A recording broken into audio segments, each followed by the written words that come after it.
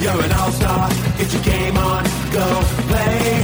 Hey now, you're a rock star. Get the show on, get paid. And all that glitters is gold. Only shooting stars break the mold. Welcome to another episode of the NRL Supercoach All-Stars podcast, back after a 2-week break to get into our final team preview podcast for the pre-season, heading towards the 2020 season. And once again, we'll have to get Billy back because it's been a couple of podcasts since we've heard from Billy. So welcome on back, big fella. Thanks, mate. I was going to say 2 weeks feels like a month. Yeah, well, it's been 2 weeks in between the podcasts, but I think 4 weeks since you've jumped on. We've had last one was Andrew Scanlon, the Cowboy, jumped on, and then we had Perso before. So back to you as a guest appearance, mate. We've got the Sharkies that we're going to go through today, which is pretty meaty. That's going to be really, really good. And the Panthers as well, which has got some really relevant Supercoach players too. So I'm getting pretty excited, Billy. I think we're only a couple of weeks off. We've got Charity Shield this weekend. I'm feeling pretty pumped. How are you doing? Yeah, looking forward to it, mate. I wasn't really keen on the Nines, but I'm more keen on seeing some of these trials and seeing some 80-minute games. Hey. Yeah, the South and Dragons Charity Shield match is always pretty good because they name pretty strong sides, reasonably relevant, even though they've got pretty long benches. You still get, like, the South Sydney side has got probably their best side, named 1 to 13 to start the match, so that's going to be interesting. Looking forward to it a lot, but let's get into the Sharkies to start off with. They are looking like they'll probably have a good year again and be a top 8 top side, but they have had some losses. So the big fella's probably the biggest loss that they've got in Paul Gallen, who's obviously retired, but they had some other really big losses too. Kurt Capewell's been really good for them for a long time. He's gone across to Penrith. Kyle Flanagan got sick of waiting for a chance, I guess, and has gone over to the Roosters. Fecky, long-time Sharkies winger, has gone over to Castleford, and Jaden Brayley has gone over to the Knights to start at hooker there. So quite a few losses as far as the new faces are concerned. They got Connor Tracy, who's decent depth from Rabbitohs, but probably not going to make a Supercoach impact. Jesse Ramian is the big new face that's going to be Supercoach relevant that a lot of people are talking about. So I sort of see it as probably losing a bit more than what they've gained, Billy, as far as quality in their 17. I think they're still going to make the top 8 and have a decent side, but they might struggle a little bit this year compared to years past, potentially. It's always tough when you make a change. A lot of those really those sort of massive impact guys, though, probably a few minutes here and there, so I can't see it hurting them too much. They've pretty much still got their pack in their spine, bar while too. So, yeah, I think they'll still be a force. Yep. Let's talk about their guns first of all. And the first gun to talk about is their 5'8" Shaun Johnson. So Shaun Johnson was a pretty popular purchase to start last year. And then a lot of people were pretty disappointed and fell off him pretty quickly. Hampered by leg injuries quite a bit, and that's kind of been a bit of a story for him. The last 3 years, he's played 17, 18 and 18 games. So not getting through as many games as what you'd like to for Supercoach. His average score though, Billy, it wasn't as bad as what people sort of thought. I mean, it did feel like that Shaun Johnson had a bad season. And he did, in the last 5 years, it's his worst season, but it was only a point different from 2018. So ended up with a 63-point average for 2019, 64 in 2018, and that's a big drop off those 2 years from his glory days. Between 2015 and 2017, he averaged 71 points. So it's still a career worst year. It's still sort of 8 points below where he's averaging for a few years. But if you actually take his injury games out, he went up to a 67-point average. So that's kind of reassuring. And if you look at the final 8 games, which as a listener, and you know as well, Billy, I like to look at the last couple of months of the season to see how someone goes. He finished on a really good note. The final 8 games, he actually averaged 81 points a game, and his lowest was 52, and 6 out of those 8, he went 60 plus. So he's coming in for round 1 purchase, reasonably expensive, but he's still under 600k. So 580s is a cheap price for Shaun Johnson compared to other years. It's the cheapest he's going to start off in 5 years. I'm actually a little bit interested in Shaun Johnson. I definitely think he's a relevant option, and he's going to be a dual half 5'8", so that's quite handy as well. As my number 6, I'm definitely having a look at him, but I've noticed that quite a few people are pretty standoff. What's your take on Shaun Johnson for 2020? If you can repeat that tail end 80 average, you certainly got some interest and some value there. I can't remember what his draw was like, but 100%. But I don't recall it being that easy. So you got to take that into account. I'm one of those, once burnt, twice shy, mate. I had him for the start of the year last year and got his 48 average in that game. I think I had him as captain when he went down to 4 or whatever it was. So I can't stand him, mate. I just he did that just to spite me. So if you take the average into account for the second half of the season, like you said, he was pretty consistent throughout the year. You probably have to give him a bit of a mulligan, hey, given that the first few games he was starting at a new club, hence his completely horrid score for the first game. So if you're willing to write off those first few games and the injuries and you think he's going to stay healthy, then, mate, he's certainly one of the better options out there. I agree, and I think that we were both talking about Shaun Johnson last pre-season, and both of us said to hold off and don't start with him round 1 because the new club was going to be a big change. We mentioned the fact that it's not just going over to a new club, he's moving quite a considerable way from New Zealand over to Cronulla, so it's a pretty big personal change as well. The fact that he was hampered by those injuries, I mean, those were coming in from the pre-season. He was carrying some injuries and they just kept coming up, and he just kept getting hurt. So, good thing this pre-season is he's come out and actually said a couple of times now that he's feeling 100% and he hasn't felt this good in a while. Whether that's just a normal, pre-season G-up, fat test results are the best ever, hitting the gym, fittest ever, winning the beat test type of thing. We're not really sure. I guess we'll see.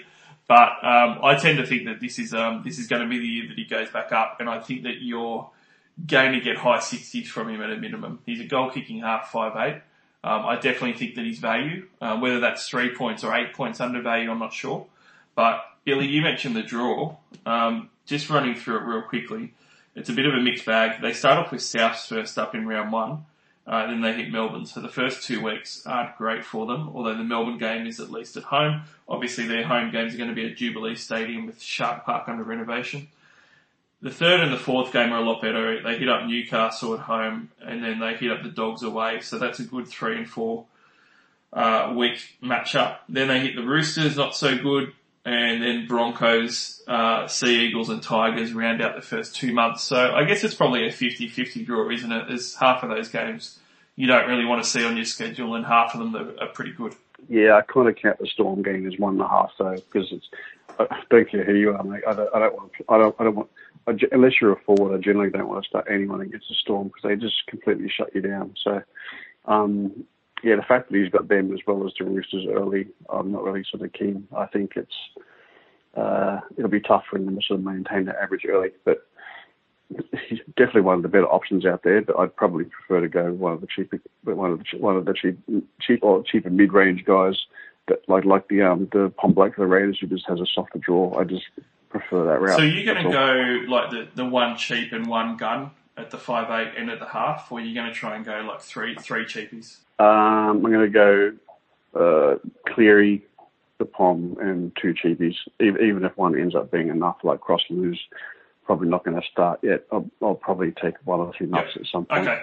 So it's a bit of a different build to me, which is why I'm probably more interested in Shaun Johnson than you. I'm looking at 2 guns. I want a starting 7 that's a gun and a starting 6 that's a gun, and then I'll have the 2 cheapies. So yeah, that's fair enough. I've just been stung a lot over the last years by, I think there's been years where I've loaded up on SJ and JT and Cleary or things like that, only to get completely screwed over by 1 or 2 of them because they just didn't perform earlier, one went over, and all of a sudden you've got $1.8 million worth of talent who have collectively scored, 120, 130 points. I'd just much rather spend, $700K on someone like Lalo and go, you know what?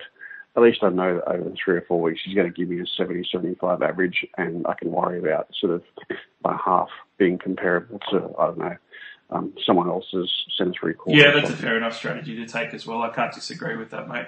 I think one interesting stat is I'm the same as you with Melbourne. I don't like anyone playing them. But Shaun Johnson, funnily enough, his 5th highest score is against Melbourne, and his averages, he actually stacks up really well. Melbourne, I think, is his 4th best average from the stats I was looking at earlier. Yeah, 4th best average. So he does pretty well against them for some reason. Goal kicking half, I think as a buyer for round 1 that's considering him, my main concern is his injury history. 4 out of the last 5 seasons, he's averaged about 18 games a season. And most of them, it's come as an early season injury where you've had to sort of bench him pretty early. He was injured in round 4 last year, and then he came back for 3 games 7, and then he was off for a month of football again. Or more than a month. He was off for 6 weeks before returning in round 14. So his injuries is going to be the hard thing. If you can get through the first half of the season, then I think that he might be pretty good as a, not pod, but certainly a lower ownership Shaun Johnson than what we've ever seen before. But he does have the round 12 bye. So for me personally, it might be a case of buying him for the first half of the season, seeing how he goes, and then potentially selling him at buy time. Yeah, just be wary if he goes down with that one injury and you get like a 10 score, it completely offsets any type of decent score that you've actually made off him. That's my concern. Yeah. I'm not buying.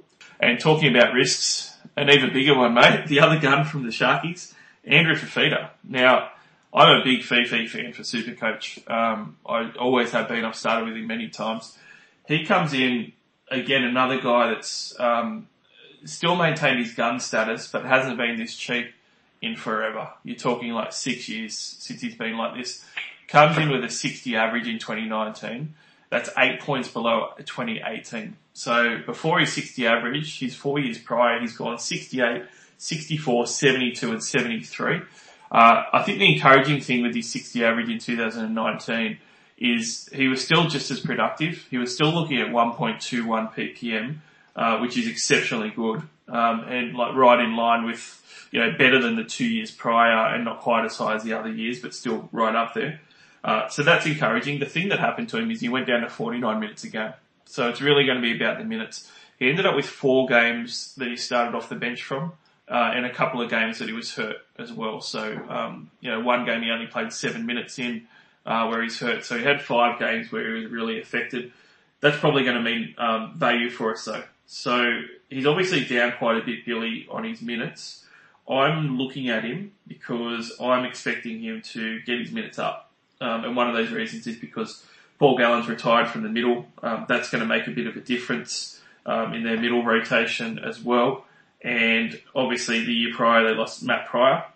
So I think they're looking a bit thin on veteran experience. He did show some good form in patches last year when he wasn't hurt, had the 2 tons. Do you think that Fifi is going to get back up and he's going to end up sort of mid to high 60s rather than that, 60 just gun sort of status? If I had confidence in his knees, yeah, 100%. But I just don't know when he's going to go down. I was talking to, I think it was Wacko I was talking to a couple of weeks ago, and I'm pretty sure he made the comment he'd be surprised if his knees actually lasted the season. And I'm not sure if that was coming from him or coming from one of his sources, but someone that's that knowledgeable around the training paddock of the teams, mate, I'm just not willing to risk that sort of money on a guy that can go down any time. I think he's definitely undervalued, like you said, because of all those short minute games.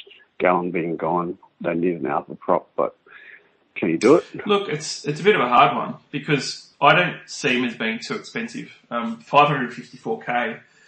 That's quite reasonable for a guy as good as him. Like, his worst possible season was still a 60 average. So, he started off last year pretty well. He went 63, 69, 50 and 89, 58, 106, 71, 45.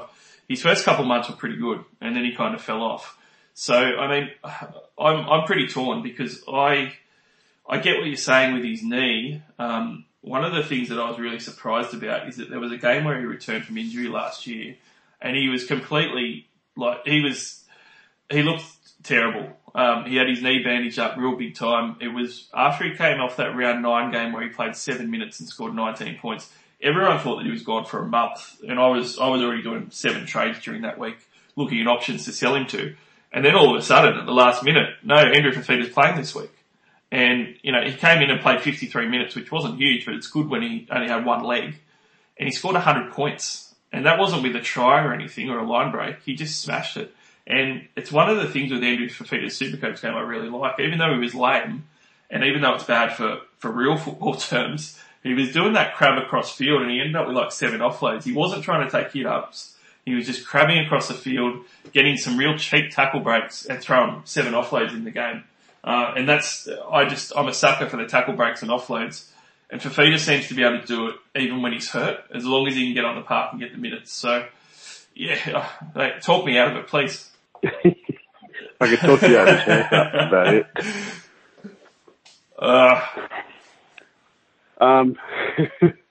Yeah, look, I think the one thing I'll give you there is, at his price, worst case scenario, if he goes down injured, it's probably unlikely he's going to go down the first 2 minutes. Surely at least get a little bit out of him.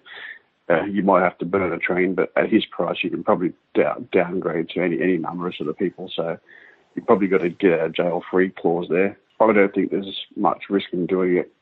I would probably say just watch the trial and see how he goes over 45 minutes. If he's hobbling, stay away. If he's killing it and he's got that offload throwing it around and he looks as fit as a bloke at 130 kilos can look, mate, then yeah, go for broke. I think I'm still going to steer clear, but I wouldn't begrudge anyone doing it.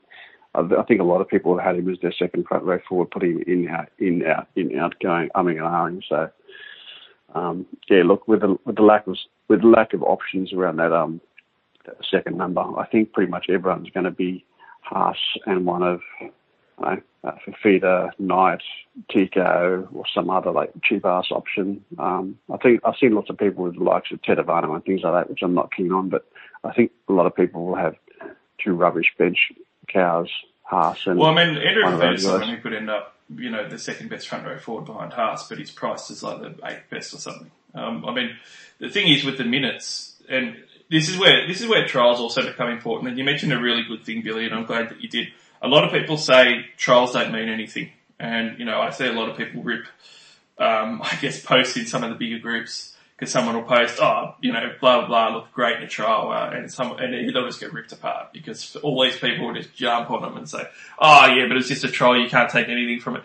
You know what you can take out of it? You can take if a guy's healthy and fit, and you can take out of it whether someone looks like they've been eating cheeseburgers for 3 months or someone's been hitting the gym for 3 months, and you can also check out whether someone's got a bandaged knee and hobbling around or whether they look like they've recovered fully. And that's the stuff to take out of trials. Yeah, true. The big one for me is generally the very last trial where they pretty much, a lot of teams treat it as it's a full 17. It's not like a list of sort of 29 players in the squad. And they generally do like a match fit minute rotation. Like it's their final simulation before the go live event. So I'd like to think that you get a much better gauge as to who's going to play where and what the minute rotation is going to be for that. For sure. And look, just to finish off on Fifi, before 2019, the 3 years prior, he basically averaged around 56 minutes a game. So that's a full 7 minutes more than what he did in 2019. And really in 2020, 7 minutes isn't a lot to ask for if you consider, how they need that alpha prop like you mentioned. If he gets 7 extra minutes at his PPM, that's a 68 average, and it could even be more. He'll get if he's healthy, he'll get it. All you've got to do is take out that game where he had where he came off injured after 3 minutes or 10 minutes or whatever it was, and those bench games. As long as he's not starting the game off the bench, which you wouldn't think so, he's probably learned his lesson. You just count up those games where he was playing healthy, and what does it come to? 55-minute games at a 65 average or something? Yeah, it is pretty much. You're almost bang on the money, mate. He's sort of a high 60s average. So I think that it's pretty much shut the gate that he's going to be value, and he is going to be less owned. So how less owned? If he's like 15% owned, that starts to become pretty enticing for me. I think everybody if you get him in, like Billy said, have a look at the trials and stuff and see if you can, see that he's actually fit, and how he's looking. And if he's not fit or he's limping at all, or there's any reports about his knee, maybe don't take the risk. But if none of that's there, I actually think that he's a pretty good front row forward option, mainly because that price for what he could do, 550 odd K for a high 60s average potentially. That's gold for front row forward. Let's move on though. I've got one guy under the risk category for the Sharkies, and once again I've gone a bit controversial. I've gone for Jesse Ramian. He's 422k to start with, Billy. He only averaged 45 points a game last year. A lot of people will talk about the fact that he wasn't happy at the Knights, or he wasn't being used well, and all these other things, and that all might be true. But when you read through his actual statistics for last season, it's really hard to look at. You know, he only had 3 out of 18 games that he actually hit 60. And 9 out of 18 games, 50% of his games played, he was actually below 40 points. That is cringeworthy for an 80-minute player in any position. In 2018, a lot of people will quote that he was a gun when he was back at Cronulla in 2018 and all this other stuff. You know what? He played pretty well in real life, but we've only seen a short sample size of his playing like that in his career, so I'm not prepared to say he's going to just start doing that again. But even in that gun year, Billy, he still only averaged 53 points a game in 2018. I'm someone who I fail to see the value or why so many people like Jesse Ramian as a super coach option. I really fail to see it at this point. So I'm just going to hand over to you, and tell me I'm crazy, sell him to me, give me all these stats that tell me that I'm wrong, that I just really don't like him and I don't know why so many people are looking at him. No, mate, I don't have anything to disagree with you. When you put him down as a potential big balls pod or discussion point, I just kind of thought... No, I put him as risk. He's not a big balls pod at all. He's probably not going to be a pod. He's probably going to be 15%, 20% owned, and I just think he's a risk. Yeah, no, all I did was look at the numbers, same as you, mate, and went... average 45 last year. Okay, what did he have the year before? Oh, it was 53. Not exactly much difference. No thanks. And I know a lot of people quoting, oh yeah, but he was a gun at the Sharks. I mean, do you see him turning it around at the Sharks at all? Nah. Well, mate, even if he was gunning, he'd turn around and say, oh, but he averages, sort of 20 points in tackle bust a game. Yeah, okay, so that's 20 points of his 53. He obviously only makes 33 points in tackles and runs, so where's the extra coming? Yeah, he only scored 2 tries last year, and I mean, admittedly, when I watched him, there was a couple of things that stood out to me. One, he was disinterested, so you could probably put that down to him being annoyed. He wasn't going in and doing much work, but he looked slow with the ball in hand. He looked slow. He didn't look like he was moving that well laterally, which presented a lot of defensive challenges, which is what him and Brown ended up logging heads at. But he didn't look fast, and there was a couple of times, one in particular, Kalen Ponga went nuts at him towards the end of his tenure because he hardly ever backed up anyone, and that's why he didn't get many tries. And the one time he did, Ponga gave him the ball on his chest into the clear, and he just dropped it cold with the sticks in front of him to score a try. Oh, I don't know if you remember that one, but between his hands and his speed and how he looks, I think he's more of a back row forward really than a centre. No, I'm married with 2 kids, mate. I don't think I watch any footy. No, seriously, the only thing I'll give is, I'm sorry, I just thought of this one. I probably should have thought of it before. So obviously, last year was SJ's first year at the Sharks, right? And Ramian wasn't there. If Ramian's right side, he's off SJ, off Nakora, right in that sweet spot there. So if SJ is going to be playing that right side predominantly, and scoring sort of 80 points a game like he did at the end of last year, could be the beneficiary of that. Is he going to be right? I'm pretty sure that he's on the right on SJ, so.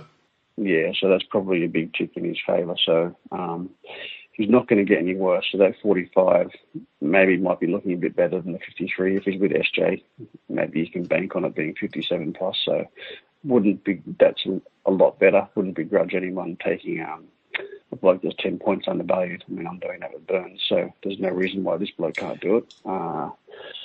Probably a lot more Sharkies fans will be doing it than others, but... That is the positive point. He could very well get back to his 2018 average of 53, which on the surface, 53 isn't great, but it is 8 points below his 45 in 2019, and therefore he's 8 points undervalued. So you will get value, you will get 100k out of it if that happens.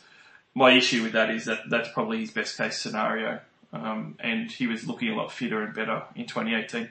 Maybe he can replicate it and you get 100k out of it. I personally think that there's better options to spend to get 100k, and I also think that there's many options where you can outlay a hell of a lot less than 422k with much less risk to get your money. Yeah, 100%. The better option is probably spending 200k less on one of those blokes that's priced at 220, 230. That's in a lot that you see pretty much every team play them for 25, 30 points and use that 200k to bump up a midi to a gun like Lala and just get the extra 30, 40 points a game. Yep, I think he's a massive risk. I wouldn't go near him. I've been wrong before, so maybe I'll be wrong this time, but not even looking at him one bit. The next guy that we're going to talk about is a Big Balls pod, and that is Wade Graham. So Graham keeps getting hurt as well, and I feel like that it seems to be a theme with the Sharkies, Billy, where there's all these guys that are really good, but they just seem to keep getting hurt in Cronulla. I don't know what it is. It might be too many trips to Northies or something.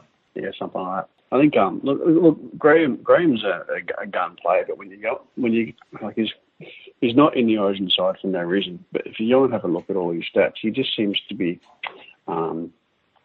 hit and miss. Like he'll punch 40s and 50s the whole year, but as soon as Origin comes around and everyone's sort of Origin weary, it's like he just punches those 80s and 90s and then goes back to being a... Yeah, it is a bit like that. I do think that he comes out from the Origin period better, but I think some of that lately has been because he's been hurt. So, like, he didn't actually make his debut last year until round 13, and that only lasted 3 games.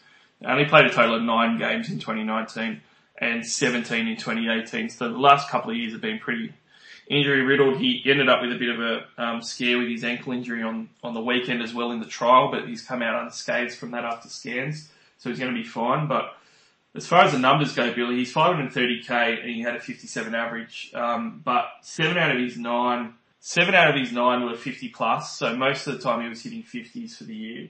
2 out of those 9 that weren't in the 50s ended up being 90 plus So he was either hitting 50s or 90s basically, aside from 2 low scores. So some of that was because of all the attack. He seemed to be hitting a lot of attack and they were relying on him a fair bit. Whether that happens again, I mean, Chad Townsend on that side wasn't creating a hell of a lot. So they, I guess, could feasibly rely on Wade Graham as well a little bit more. And if they do, he's probably the sort of guy to find attack. I can't talk myself into it, but he did look really good on the field some of those games, and he hasn't had a healthy year in 2 years. In 2017, when he was last healthy, he scored 60 points a game. So it's still only a few points unders, Billy, though, isn't it? So it's probably not a big balls pod worth taking the risk on. Nah, not at all. He's one of those guys like Luke Capewell who you just, even if they play 80, you don't want, and all of a sudden, they'll score 130, 140, 151 game from 3 games, and that's it. If you're not on, you've completely missed the boat. So just wait for that Origin round, and if he's the only bloke that sort of played 80 minutes in the bye period, That's the only time he rookie couch for the Sharkies. Blake Brayley, can you tell me why he shouldn't be 100% owned? Because if you desperately want Cook and if that Harry Grant ends up going to the Tigers, I would not have him then. But other than that, unless Harry Grant's not available, then I can't see a reason why. And that's a good point. There was some news earlier today that Harry Grant has apparently asked for a release from the Storm. He really liked the look of what he was going to get at the Tigers as far as getting some game time, and he's sick of waiting. So that's going to be interesting. But if Harry Grant doesn't get released, then a Cook and Brayley option should probably be one of the more popular ones. But Brayley is coming in at 201k. He only played 30 minutes a game last year. Billy, feasibly, as far as his minutes go, I think that his floor's got to be 55 as an absolute floor. So he's probably close to 50% undervalued as it is.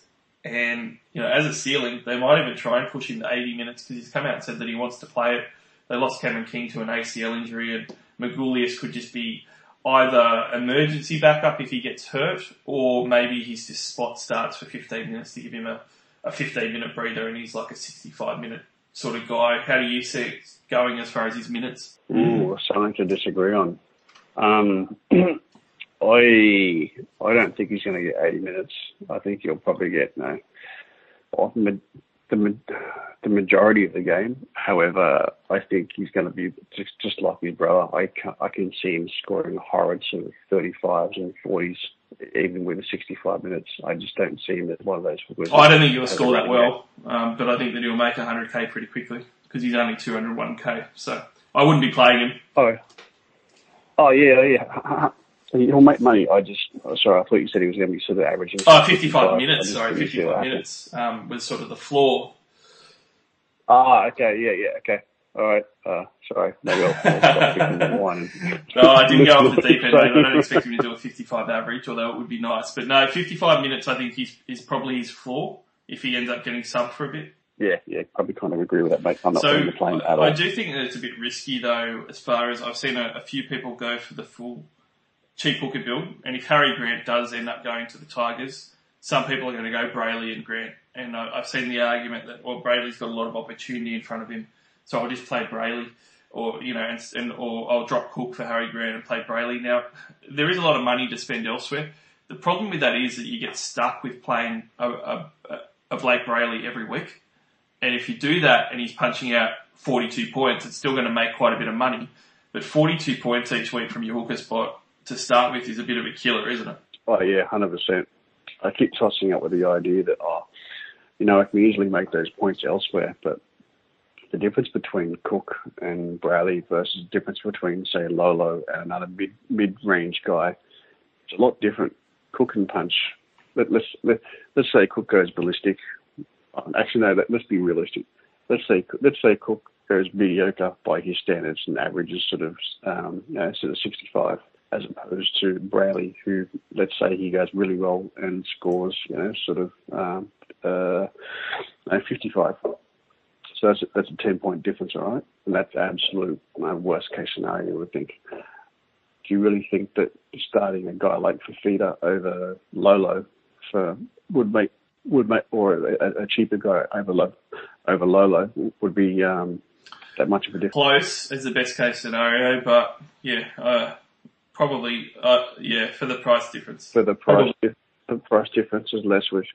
There's less risk. There's less risk of getting a mid-price forward who can maybe offset Lolo, offset another forward with just tackles and hit-ups versus a guy like Cook versus Brayley, who is going to have that explosive clutch. Oh, 100%. And your analysis is spot on as far as 55 versus 65 Cook is the best case scenario, and I don't think we're going to get it. I think the realistic scenario is more like a 65 to 45. It's probably closer. It's probably going to be closer to a 20-point difference in reality.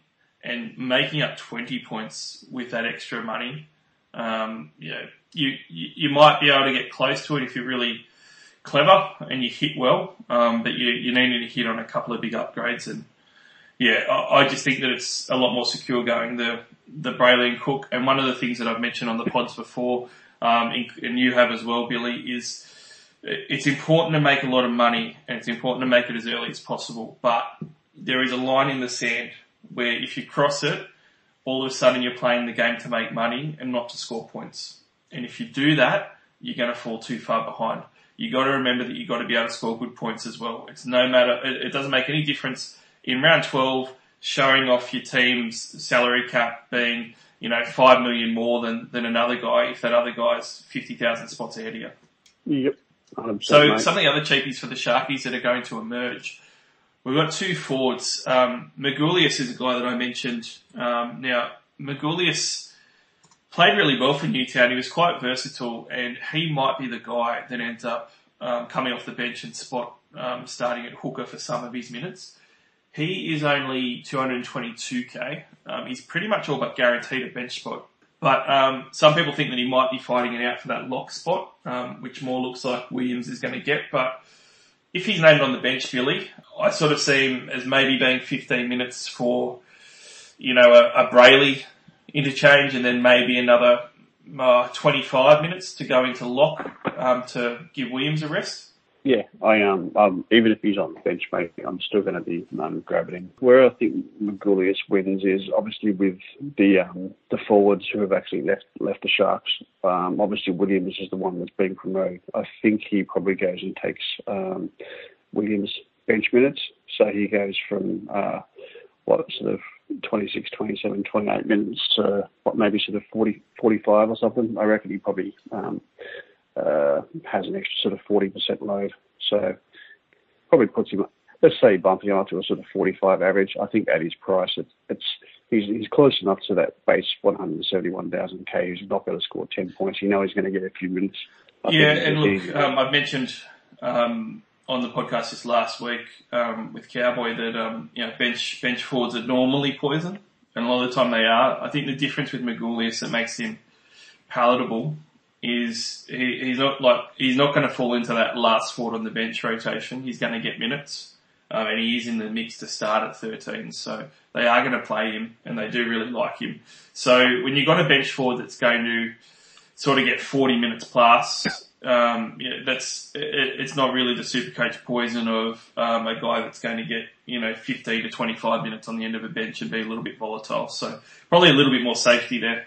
Where does he sit in regards to the pecking order? Like let's say Fifita goes down, or Williams goes down, or Woods goes down, or Bradley goes down. Where does he? Where does he? I think many of the back rowers go down, and that might even be like whether it's Edge or whether it's the 13. That's when I think he'll probably come straight into the starting side. So I think that he will be straight into the starting side. If one of the props go down, then it's really going to be Ueli that comes into the starting side, because Magoulias can't play prop. Jack Williams probably can't play prop either, so it's probably not going to matter for him. So I don't think Fifita getting hurt is going to matter, but we spoke about my mate Wade Graham being hurt all the time. He could very easily go down again, and if he does, Magoulias is going to be the first guy off the bench to be promoted into that back row. He is, but he's pretty old now, and sort of they haven't used him that much really of late. I think that the other guys have overtaken him myself. Yeah, I have trouble saying that. Isn't he old? 42. Well, I mean, to put it in perspective, he's just hit his 30s, so in rugby league years that's older, and his minutes have gone down sharply from being consistent mid to late 40s to only 35 minutes a game in 2019. So.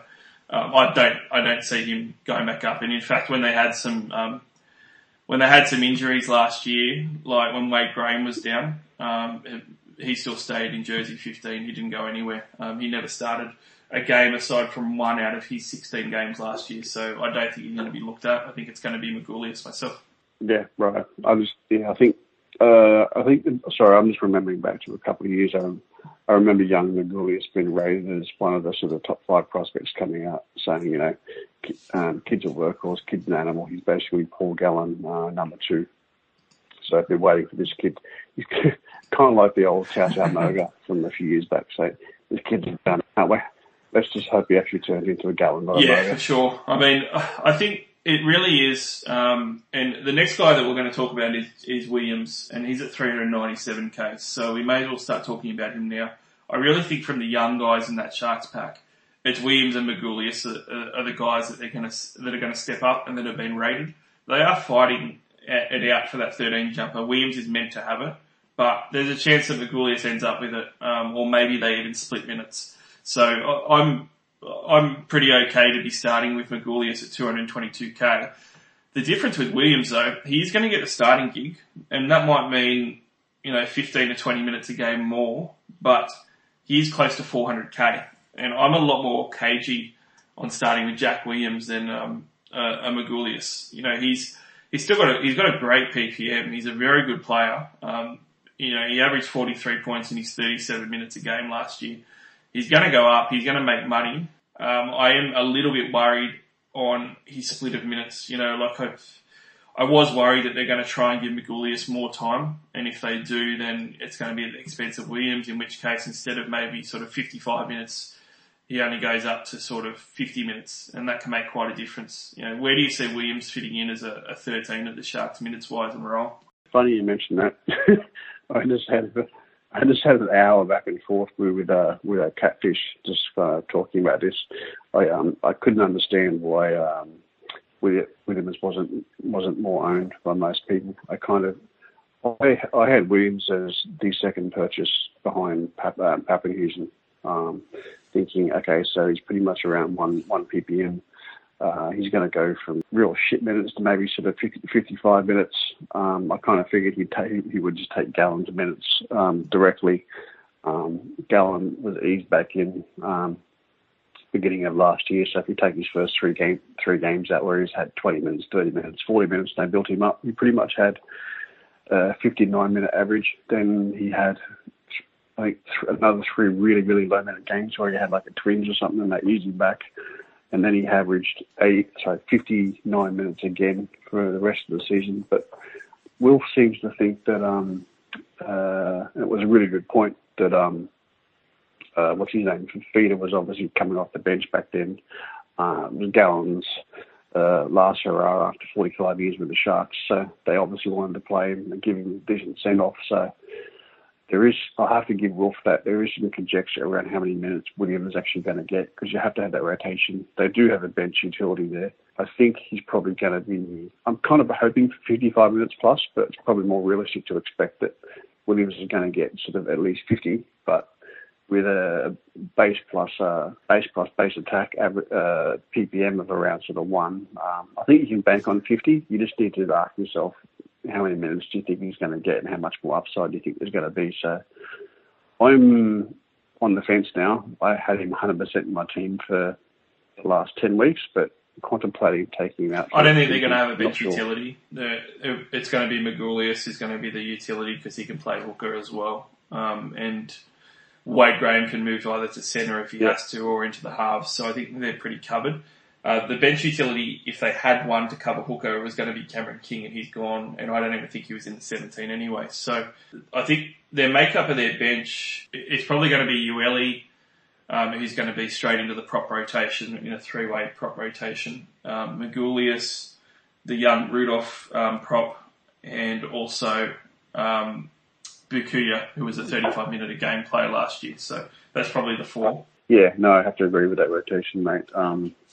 Yeah, look, it makes it even worse if they're not really going to have a bench utility. But in saying that, like you said, does that potentially make Magoulias not as I'm obviously going to have him in the team, but I kind of thought he would just be rotating through the middle. But so, what do you think he does? Do you think he spells hooker as well as just rotates for Willie? Yeah, I think that's pretty much going to be his role. So if you think that Jayden Brailey's not going to play 80 minutes, then maybe Magoulias has got 15 there, and 25 at lock. If you think Williams is going to get 55.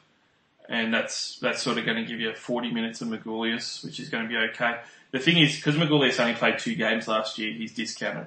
So he's only 222k. He should probably be a little bit more. So you probably got more value in Magoulias if he does get those minutes in the 40s. But, it's a lot of guesswork. Maybe we'll see a bit of it in the trials, but maybe we won't. I'm kind of scared about all of them, really. I just think because I'm not spending much on Magoulias, there's not that much risk, but Jack Williams is 400k. That's a lot of cash to spend.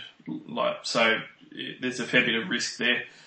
I just like the idea of having a lock, someone in the middle of the park, and is going to get sort of tackles and hit ups, regardless of how many it is. I've been told the kid's a bit of a hog. You look at his numbers, and that kind of reflects that. He doesn't really have any sort of tackle bust or offload, so don't expect anything fancy, but he does seem to have a work rate. It's just the minutes. I'm really hoping he gets sort of 55, but might have to be happy with 50. But if that's the case, maybe look elsewhere. I really don't know. And look, I don't mean to talk him down. I could see him being an absolute cracker option. Like he could be a phenomenal option because he is a great worker. He's got almost one of his points per minute is just in base. So if he gets the minutes, he's going to be good. And there might be a reality where he gets 65 minutes. And, if that happens, he's going to be a gun. If he gets 65 minutes, he's going to be a gun. He'll average 60 plus. And all of a sudden, he's hugely valuable. The problem is that we don't know that. So I would rather see it first. And, like we've spoken about so many times, we're probably all going to get a couple of forward injuries in that first month anyway. So Williams is one of those guys where I've said, you know what, I might feel better since he's 400k just parking him, and he's going to be on my list of guys where if I get an injury and he busts out that first two rounds, I'm just going to downgrade my injured guy to him and end up banking some cash and get his 60 points or whatever he's doing and be happy with that, as opposed to the risk of spending 400k on him for round 1. But I understand if you did it, really, completely understand. Yeah, I got to ask this question before, this afternoon. So where do you think his minutes come from? I didn't even bother answering that. I just kind of figured it'd be a straight spot for Gallen. But you know what? When you think about it, there are teams out there that have gerbos and really, really big minute kind of middle guys. And just because you've got 4 guys on the bench doesn't mean they're all going to get sort of 20, 30, 40 minutes. And there are teams out there that have guys who get absolutely fuck all game time. So if the kid's good enough, I don't see why they. Like I know they're going to sort of lead him in, but if the kid's good enough, I don't see why they would pull him off just to give the other guys a rotation. I mean, Gale played 80 minutes his entire career. The next guy I'm going to talk about is Woods. So let's talk about him, because one of the things that we talk about with Fifita is he only played 49 minutes a game. He's got to have more minutes in the middle, surely, if he's healthy. And say he gets an extra 6 or 7 minutes in the middle. One thing about Woods that makes him interesting is a lot of people are looking at him going, Aaron Woods is due more minutes. So some of those middle minutes, you could end up going on one of these guys as well. That's the other thing. Aaron Woods comes in at 450k. He was 45 minutes a game last year, which was his lowest since his rookie year. But his PPM has always been pretty consistent. Going back to, say, 53 minutes, which, he did 51 minutes in 2018, 63, 61 and 59 the years prior. If he just goes up to, 5 extra minutes a game, he all of a sudden looks like he might increase even 8 points a game on what he did the year before. And then he becomes pretty undervalued. One of the things that was a little bit concerning when you look at it is he did have 3 games that were between 51 and 52 minutes last year, and he only did 47 points a game across those 3. He only did 47 points a game across those 3, but it is a pretty small sample size. So I tend to think that there might be some value there. He is a front row forward where it's a little bit barren, as we've said, but all of a sudden, Billy, 450k when we've got guys like Knight that have started to come through as a pretty big option in the front row forward, and also guys like Tapau for more money that look like they're going to get more minutes, and guys like TKO who might be goal kicking. Front row forwards become really interesting for me because a lot of guys look like they might be good now as options, and someone like Aaron Woods I'm no longer looking at because I just think that he might be meat and potatoes and go up a little bit, but not have the points that these other guys are going to have in them. Yeah, Woods is one I never looked at, and I vomit every time I cross his name in there. Just, I can't respect a bloke that just goes into a line with his back turned looking to offload before he even hits it. Even if he gets 60 minutes, I'm not interested in his 0.95 ppm. He's just not going to get any clutch, no base attack whatsoever. I just don't like him. I just don't want him anywhere near my team. In fairness, 4 out of his last 5 seasons, he's been over 1 ppm. All right. I'll give you the extra 5% there just for street. Well, 1 ppm. I think that he'd be interesting. There's a lot of really good super coaches that are looking at him because he's 450k and because they think that he might get more minutes. I do think that he will get more minutes. I do think that he'll go up 5 minutes a game, but I don't think that's going to be enough to go for him over other options. I think that in real life, though, Billy, I think that he's going to make a really good impact. I think that they need him and Fifita to step up. So I think that he's going to play pretty well. I would much rather take a massive PPM bench forward who's going to get sort of 30 minutes and play him over Woods. save the 200k and use it elsewhere. He doesn't have enough high scores either. His ceiling isn't great. He used to be really, really good. About 3 years ago, I really liked having him at front row forward. But I don't think it's going to happen for Supercoach for round 1. So I reckon it's a steer clear. That might be it for the Sharkies, mate. We might move on to the Penrith Panthers. Well, that was record time, mate. It took us 6 hours. So, Penrith Panthers for this year. Now, they were obviously pretty disappointing last year. I think a lot of people thought they might be top 4 and definitely top 8, and they disappointed everybody. They lost some pretty important players, and they brought in a couple of good ones too. So let's have a look at their signings. So probably the big one that they've lost is going to be James Maloney. And I think that that's a pretty huge loss, but it does open the door for obviously some potential with some money making in the halves for the Penrith Panthers. The other guys that they've lost as well, Regan Campbell-Gillard has gone over to the Eels, Katoa has gone over to the Bulldogs. A couple of old props in Grant and McKendry have retired. Wade Egan goes to the Warriors, Phil Mano to the Dragons, and then pretty much a whole heap of depth guys. New faces-wise, though, they've got Api Coruscant in, which is a big one. Crichton, they rate quite a bit.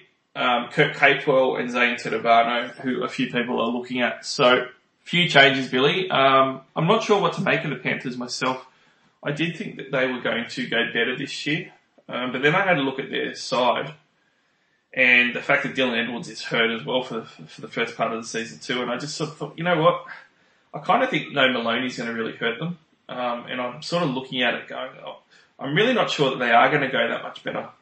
How do you see the Penrith Panthers season for 2020? I think, Cleary just plays a bit more right side as well as left side. I think he comes right back to where he was the last few years. So he's better for them. I actually think Aitken is a really good fullback, so I think he'll go well. I'm not sure how many games that Brian Tu, whatever his name is. I think those sorts of players are really some kind of lift him a bit. They've got kick out back as well, so Fisher Harris is playing some good footy. I think they'll bounce back from that horrid start they had last year. Yeah, you may well be right. But looking at their draw real quickly before we go into their players, they've got the Roosters first up, so that's not a great start. Then they go on to the Dragons at Jubilee Stadium. Then they have the Storm. And then they go on to the Broncos at Panthers Stadium at least. Then they've got Canberra at Panthers Stadium at least. And then they've got the Tigers at Panthers Stadium. So 3 Panthers Stadium games in a row are pretty nice to have. Then they're away at Newcastle. And then round 8, we round off the first couple of months of the draw away at the Gold Coast. So they got finishing off that couple of months really well. And even the harder games before that, they've got 3 games in a row at Penrith Stadium. The flip side of that though, Billy, is that they do play, Canberra, Melbourne and the Roosters in the first 5 rounds. I think they'll really be looking forward to that type of game. I think super coaches will as well. Talking about guns, you mentioned one and I know that you can't wait to talk about him. So why don't we just cut to the chase, forget about me buying you a few drinks before I take you home and we'll just go straight to Nathan Cleary for you. Cleary's had a great season last year. We were talking about quite a bit. We were both a big fan of starting with him last year. He started off very disappointing, but we stuck with him. Ended up averaging 68 points a game last year, which is actually his second best season quietly. The year before he was 62, so he's 6 points better on his improvement, and he's close to his peak season in 2017 of 70 points a game. So it did a lot better. Obviously has the full-time goal kicking now as well. Maloney's not going to be there, so that's pretty safe. He ended up finishing on a real tear, and I think that was the big thing. 5 out of his 21 games were 80 plus, which is huge, but he had a 186 and a 139, which is absolutely massive, and that came both in the last 5 weeks. As a result, his last 8 games, 2 months of the season, he averaged 82 points. So, that was really showing what type of upside he has as a Supercoach player that last couple months of the season. He's definitely got potential to hit 70s as an average, but he is going to come in at 632k, so he's not cheap. I know you're super keen. You've already got him locked into your halves for round 1, and I'm pretty sure that he's going to stay there for you, isn't he? Yeah, I must admit I didn't have him to start the season. I had Moses in there purely because of that right side in the draw. I just really wanted to capitalise on him, but in Wolford again. One of the things he sold me was, and I already knew this, like Moses being completely high fluck, but having that home draw was really good. But he does have the tendency to have those 20s or 22s, 23 scores in his game, whereas Cleary just seems to have that 40, 45 floor. So even if Cleary doesn't really perform, I kind of really like the idea of a floor of 40, 45, got the goal kicking back, got those 3 home games that you talked about, doesn't have Maloney anymore. I think that is what really kind of sold me to have at least one dominant half in there that I could just kind of bank on. So that's the reason. Yeah, look, it's a real fair call. I really like Cleary for this year. His base attack for a halfback's really good. He's got a raw base of 23 points a game last year, but when you add in his his offloads and his tackle breaks, he's, like you said, he's mostly giving you 40s a lot of the time, and then he's got the goal kicking as well. So yeah, I really like that floor. I think it's a really good point with him. Is he someone though, when you look at it as, 632k is roughly 50k more than a Mitchell Moses, for example. Do you look at it as Moses has got a better draw, he could probably do the same as Cleary or even better across the first couple months, and you can look to get to Cleary a bit later on? No, because Moses can score 90 in 3 games straight and then score 20, and all of a sudden all the money, all the points and all the money that you've made off it, he's kind of comes back to the pack a little bit, and then all of a sudden those home games and those easy teams have gone, and then all of a sudden he's up in Melbourne, and you've got that conundrum. He's got a break even of 140. He's averaging sort of 85, but he's just scored 2 20s in a row. And what do I do? Do I hold him or do I sell him? And if you don't make the right decision, then all of a sudden every good thing that you've done is just completely gone. Whereas Cleary will still be averaging at 65, 70 the whole time, and you're just laughing, going, you know what? I've got exactly what I paid for. I know he's going to keep producing. I know he's going to keep kicking goals, and he's just going to keep getting better from here. Whereas Moses, you just need to be concerned about the whole time. So that's kind of my mind. See, what if I replace that word concerned with Moses and just said exciting? Because maybe, it's more exciting to be on the edge of your seat hoping that Moses is going to get off 9 points with 20 minutes to go. If you be positive, Billy, it can be a bit of fun. If you're being positive, yeah, but I was trying to be ultra positive last year with SJ, and he did worse than Moses.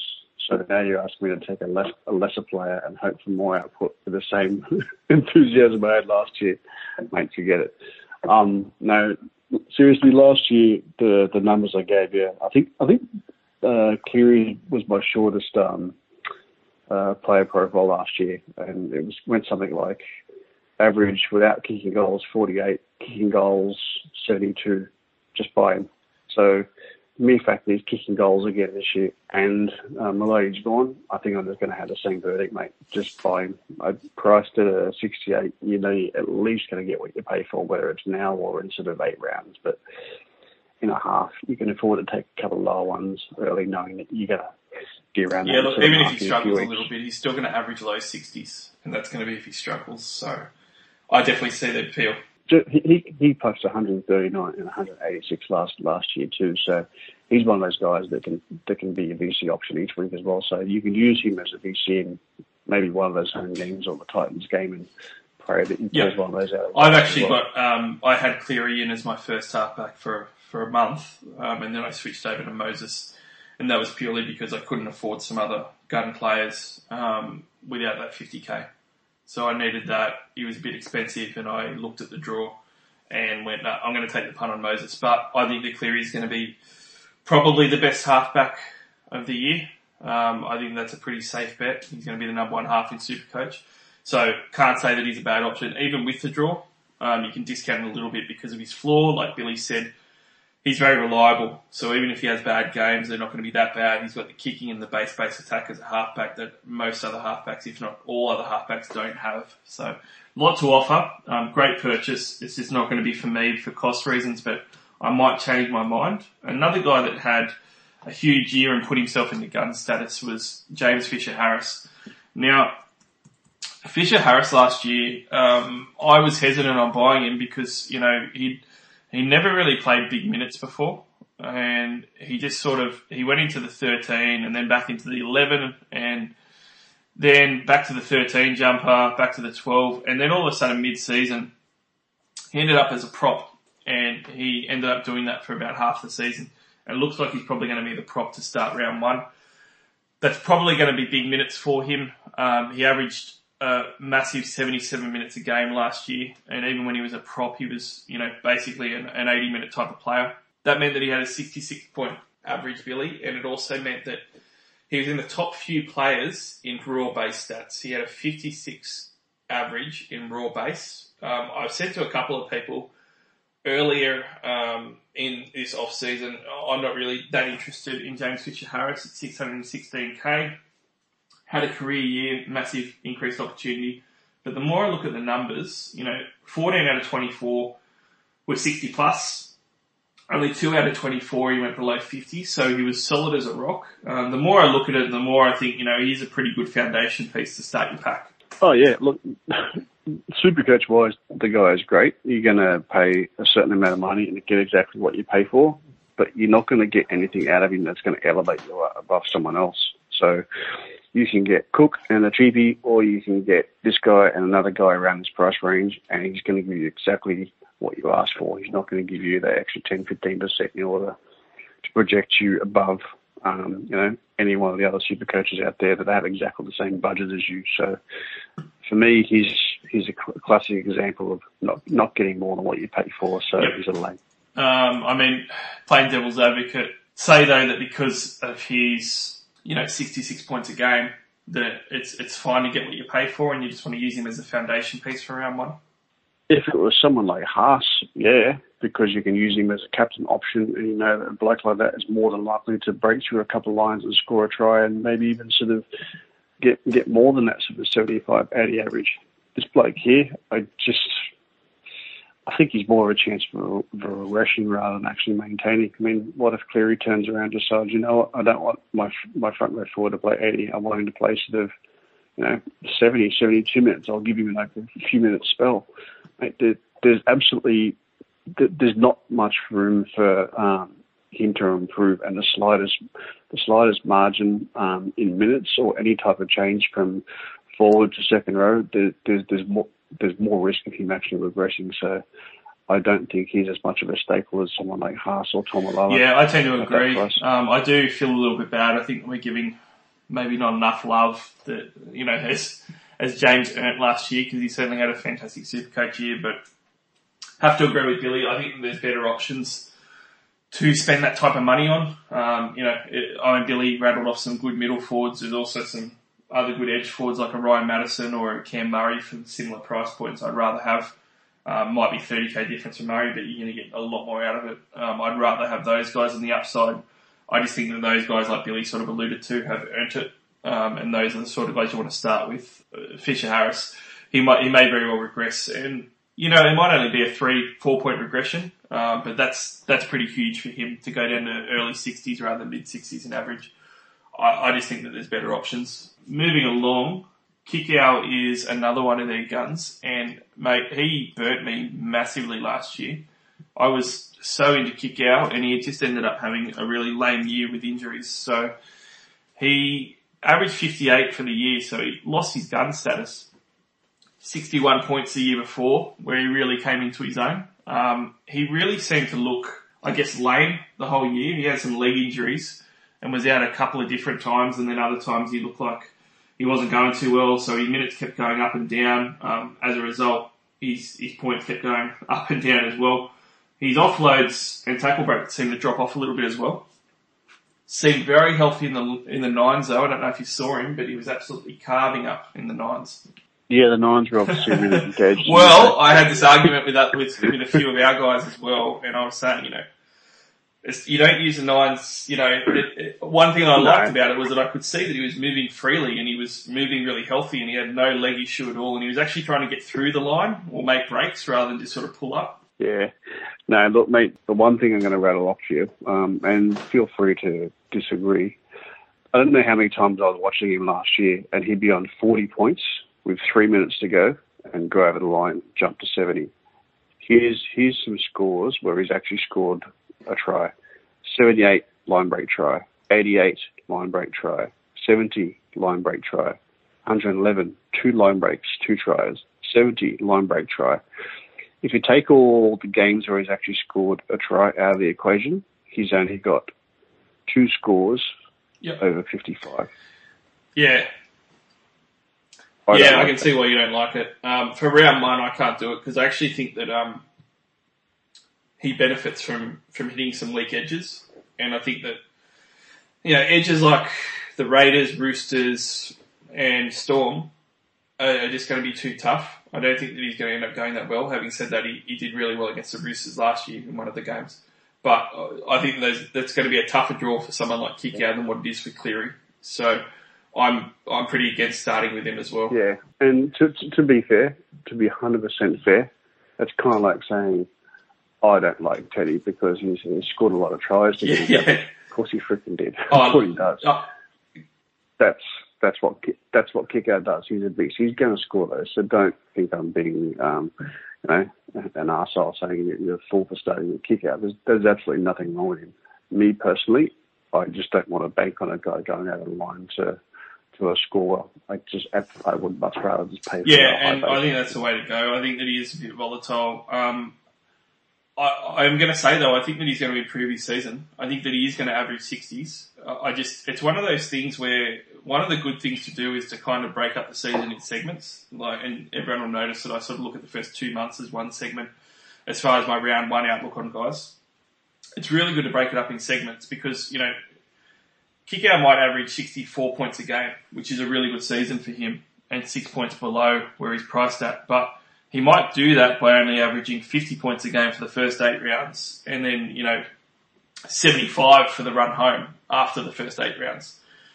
Something like that is, might be how it rolls to get his 64, 65 average. So I'm much more interested in him as a mid-season purchase. I actually think mid-season, or if you're not worried about round 12 because Penrith don't play it, get him in for that Titans game. I think they play the Tigers and Titans back to back. Those are some edges that might open up for him. And that might be a time to get him in. So I do think that he'll be good, Billy. I don't want us to sound like, we're both down on him. Just for round one and the start of the season, I just don't think that it's going to be a good enough average to spend that. I'm down on him. Yeah. No, I know what you're saying, mate. Look, he's one of those guys that particularly when it comes to buy plenty and buy time, there's not many people to choose from, and he's one of those blokes that you go, yeah, everyone else is depleted. He's likely going to go to the line. Just get him in. You can hold him playing fit for a few games and then bench him playing whatever you want. But yeah, 100%, mate. He's an option at some point. Just pick and choose when you want to do it. And if you are playing with guys, it's going to be hard to get him sort of round 8. But get him for that second buy and just leave him in your second row forward rotation, like Billy said, there's some depth, and you can do that fine for the run home. Now we're going to look at some risk. Mate, Tetevano you mentioned before, and I tell you what, he's found his way in a few teams, and as a Roosters fan that watched him, I've been slightly perplexed. I mean, he's only 311k. I know people are desperate not to spend a prop, but, he started 6 times last year, and he averaged 40 in his 6 starts, and he only played about 43 minutes, which is only, 5 or 6 minutes more than what he normally plays off the bench. That's because he's never really been a big minute player. So I'm hesitant to see how he's going to get, 50, 55 minutes at the Panthers, just because he's gone over there as a new signing. I think a lot of people are looking at it like that, and I just don't think that he's that type of player. There's not a lot to go down. He's averaged 37 minutes a game the last 2 years, 33 points a game for his 37 minutes last year, which isn't good. And the year before was 37 points a game for his 37 minutes, which was better at 1 ppm. Are you seeing the upside that a few super coaches are seeing and starting with him at 311k? No, not at all. Especially when you consider what you just said before about James Fisher-Harris playing 80 minutes in the 10 jersey. So if this bloke's going to be the other prop, where's James Tamau's, you got one of their leaders in James Tamau out on the field. He's not going to go down to 30 minutes a game or something. He's going to be a bench prop, surely. I think he has getting a starting gig. No, and even if he did, I reckon he kind of stay. Best case scenario probably takes to the 45 minutes. And at a 0.9 ppm, 45 minutes. No thanks. Even if he got 55 minutes, 0.9 ppm. I think it's really risky. I don't say about many guys, but if you've got him in there, get him out of your team, get someone else. Either pay the extra to get someone like Knight, or go down to a cheaper guy like a Musgrove or someone if they get named. And that's sort of what you should be looking for. Yeah. Look, his highest score last year was 55 off 64 minutes. After that, it was, 43, and he played pretty much 21 games. Even if a bloke is only coming off the bench and playing sort of 10, 15, 20 minutes, if you're any good and you've actually got any clutch attack, there's going to be games where you jack something. He doesn't get tries or line breaks and stuff. That's enough for Tetevano. Good player in real life. Good signing for the Penrith Panthers. Going to be dirt for Supercoach. Big Balls Pod. I think this is another one of your boys. You're just about ready to build an orphanage with all the boys that you got, Billy. Brian Tuo. He was one of your favourites last year. He had a fantastic rookie season. I really liked him as well.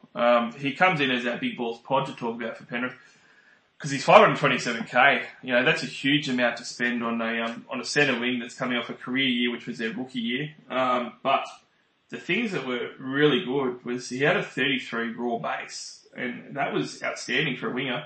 But when you look at his base attack, when you put in his tackle breaks, which are huge, and some offloads, he's in the 40s, and his tackle breaks were amazing. He had a lot of tries as well, 9 tries in his 15 games, which included 2 doubles. So he's definitely a try scorer. And he only had 3 scores below 40 and only 4 scores that were below 50. And, he played 15 games of the season, so that's a really good strike rate for a Brian Tuo on the wing, and also his floor, with his work rate looked great. So I know that you're a big fan. 527Ks, when I first looked at it for this profile to talk about, I thought, that's a lot of money and there's no way that you'd even look at him. But the more I looked at it, I sort of thought, if I remove myself from knowing that he was a rookie last year and everything else and just looked at the numbers, he's got a phenomenal base attack, and that's sort of why someone like Fergo gets talked about, or, some of those guys. And he's doing the same sort of stuff. So really, I think we probably need to give him a bit more respect, don't we? Oh yeah, 100%.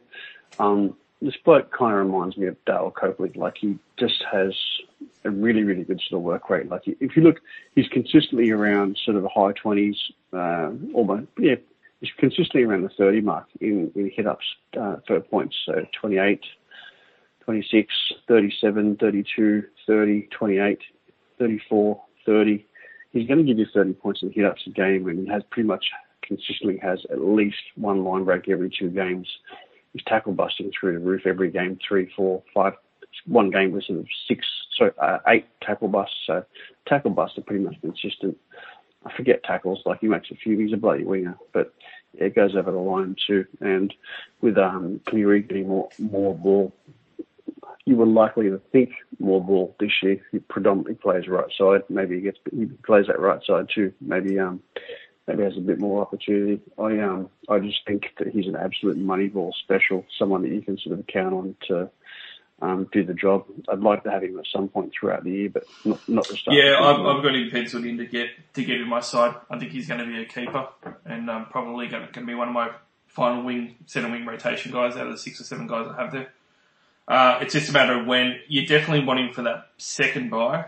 Whether you want to take the plunge like Kikau and hit up that Gold Coast Titans game or something like that. I do think that draw is too tough for a start, even though his base is good. You might only get his base for 3 out of the 4 weeks to start the season, and that's going to be a killer. But it does mean he's going to be an opportune purchase, a month or 2 down the track. And that's sort of when I'm eyeing him off. Great play though. I'm excited to see where he goes. Yeah, it does seem to have a high floor. Didn't play the whole season. Here we go. Just quick. So 15 games last year. His lowest scores, 24, 34, 30, 45. Everything else is pretty much over 50.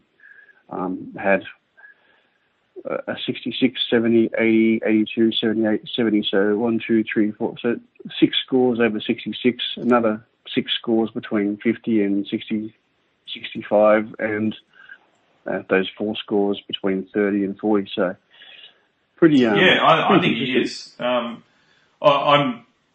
would like him if he was cheaper. If he was one of those mid-range sort of guys at 350 to 400, I'd be starting with him. It's just his price that makes him hard for round 1. But that's why he's a big balls pod, guys. I mean, when Penrith score tries, he gets it a lot of the time. So if their attack's getting points, he's mostly going to get a try in a lot of those games. So had a strike rate 9 out of 15 games with a try. You could do worse as far as big balls pod goes. I'm not going to do it, and I'm going to buy him a bit later on. Cash cow rookies, they don't have any rookies, but they've got a couple of mid-cash cows, so we're going to talk about these 2 guys. First one is Luai at 257k, and he's going to be in a lot of halves for round 1. 4 starting games at 5'8" last year, and his 4 starting games at 5'8", he averaged 47. That's 21 points above where he's priced at. So it's a no-brainer that he's going to make money. One of the things, though, that's sort of come up lately is Burton looked really good on the weekend in the trial, and supposedly might be pushing to start. That would be an issue, but they have given Luai a lot of rope for a couple of years and really wanted him to come through. As a footballer, Billy, I've said before, I don't really love him. I'm not sure why Penrith give him as much rope as what they do, because I do think that someone like Burton is a lot more steady and maybe a bit of a better one next to Cleary. But if Luai starts round 1, 257k, it's going to be tough to leave out if he's that much price below his average. Yeah, he's just at that price point where it would be nicer if he's sort of 171k, whatever it is. But at 240, 220, whatever it is, it's low enough to go, you know what, just park his ass on that bench, milk him for whatever you can, and then just get rid of him. If George Williams ends up coming up against the Storm, yeah, okay, maybe play him. Louis, if he's got one of the bottom sort of 4 or 5 ranked teams, and pray for something different. But other than that, he's just a carry. Yeah, and I guess one of the important things with that is I've seen a lot of teams with with him and also George Williams, and that's why I said to you I like to have a gun in each of those positions, because I don't want to be stuck. George Williams could come and struggle, and score 35 points a game or something to start with, and you don't want to be playing him while he's getting used to the NRL. And then you have to play a Luai, and then that becomes really hard because you're just going to take a massive hit. So I think that's where it becomes hard, doesn't it? If you've got him paired with another rookie, then it could be a problem.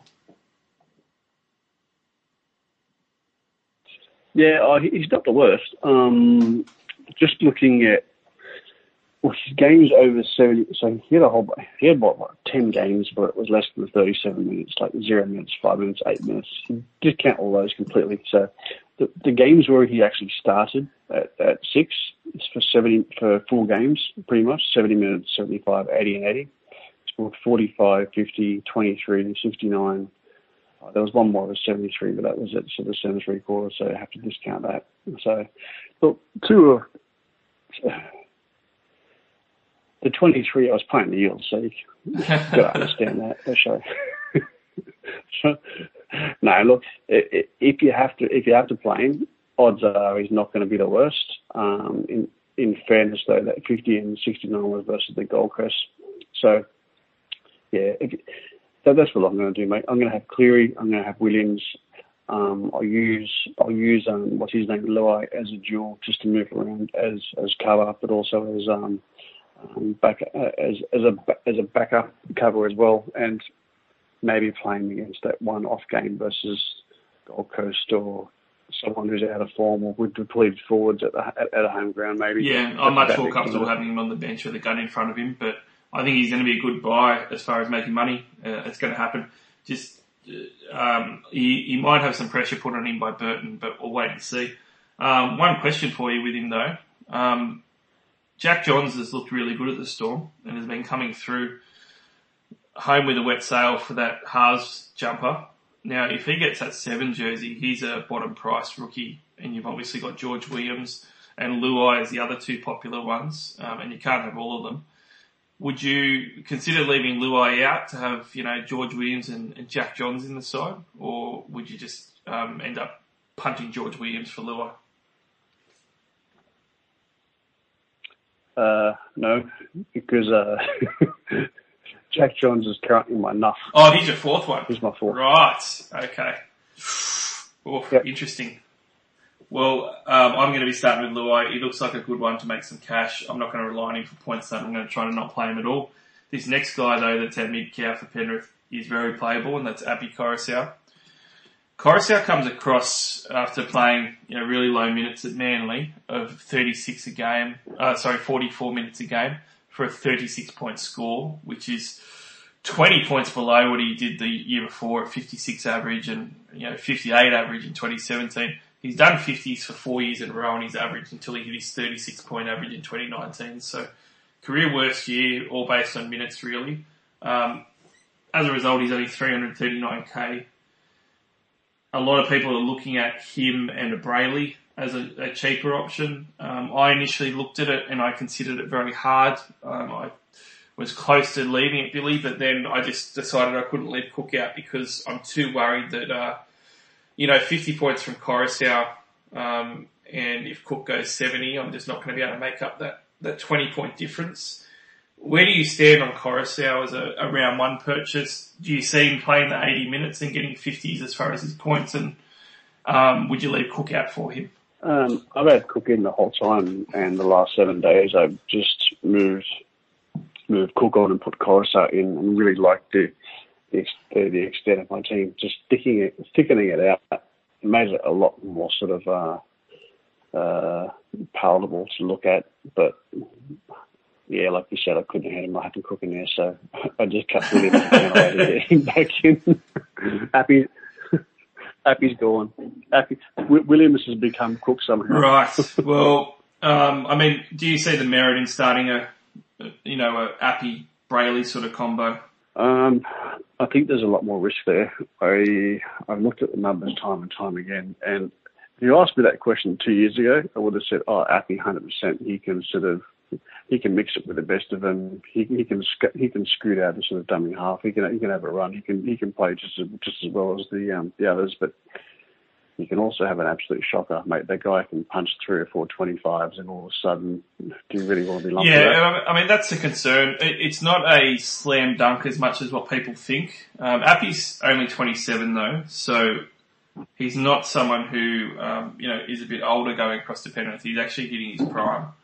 So there is cause to think that he's at least going to give you 50s. But in saying that, they've got a guy like Kenny on the bench, and Kenny can come in and spell hooker, and if he spells 25 minutes a game, that's just going to kill Appy completely. There was a quote though from Cleary saying, Appy wants to be an 80-minute hooker, and I like having 80-minute hookers or something like that, and that came directly from Cleary.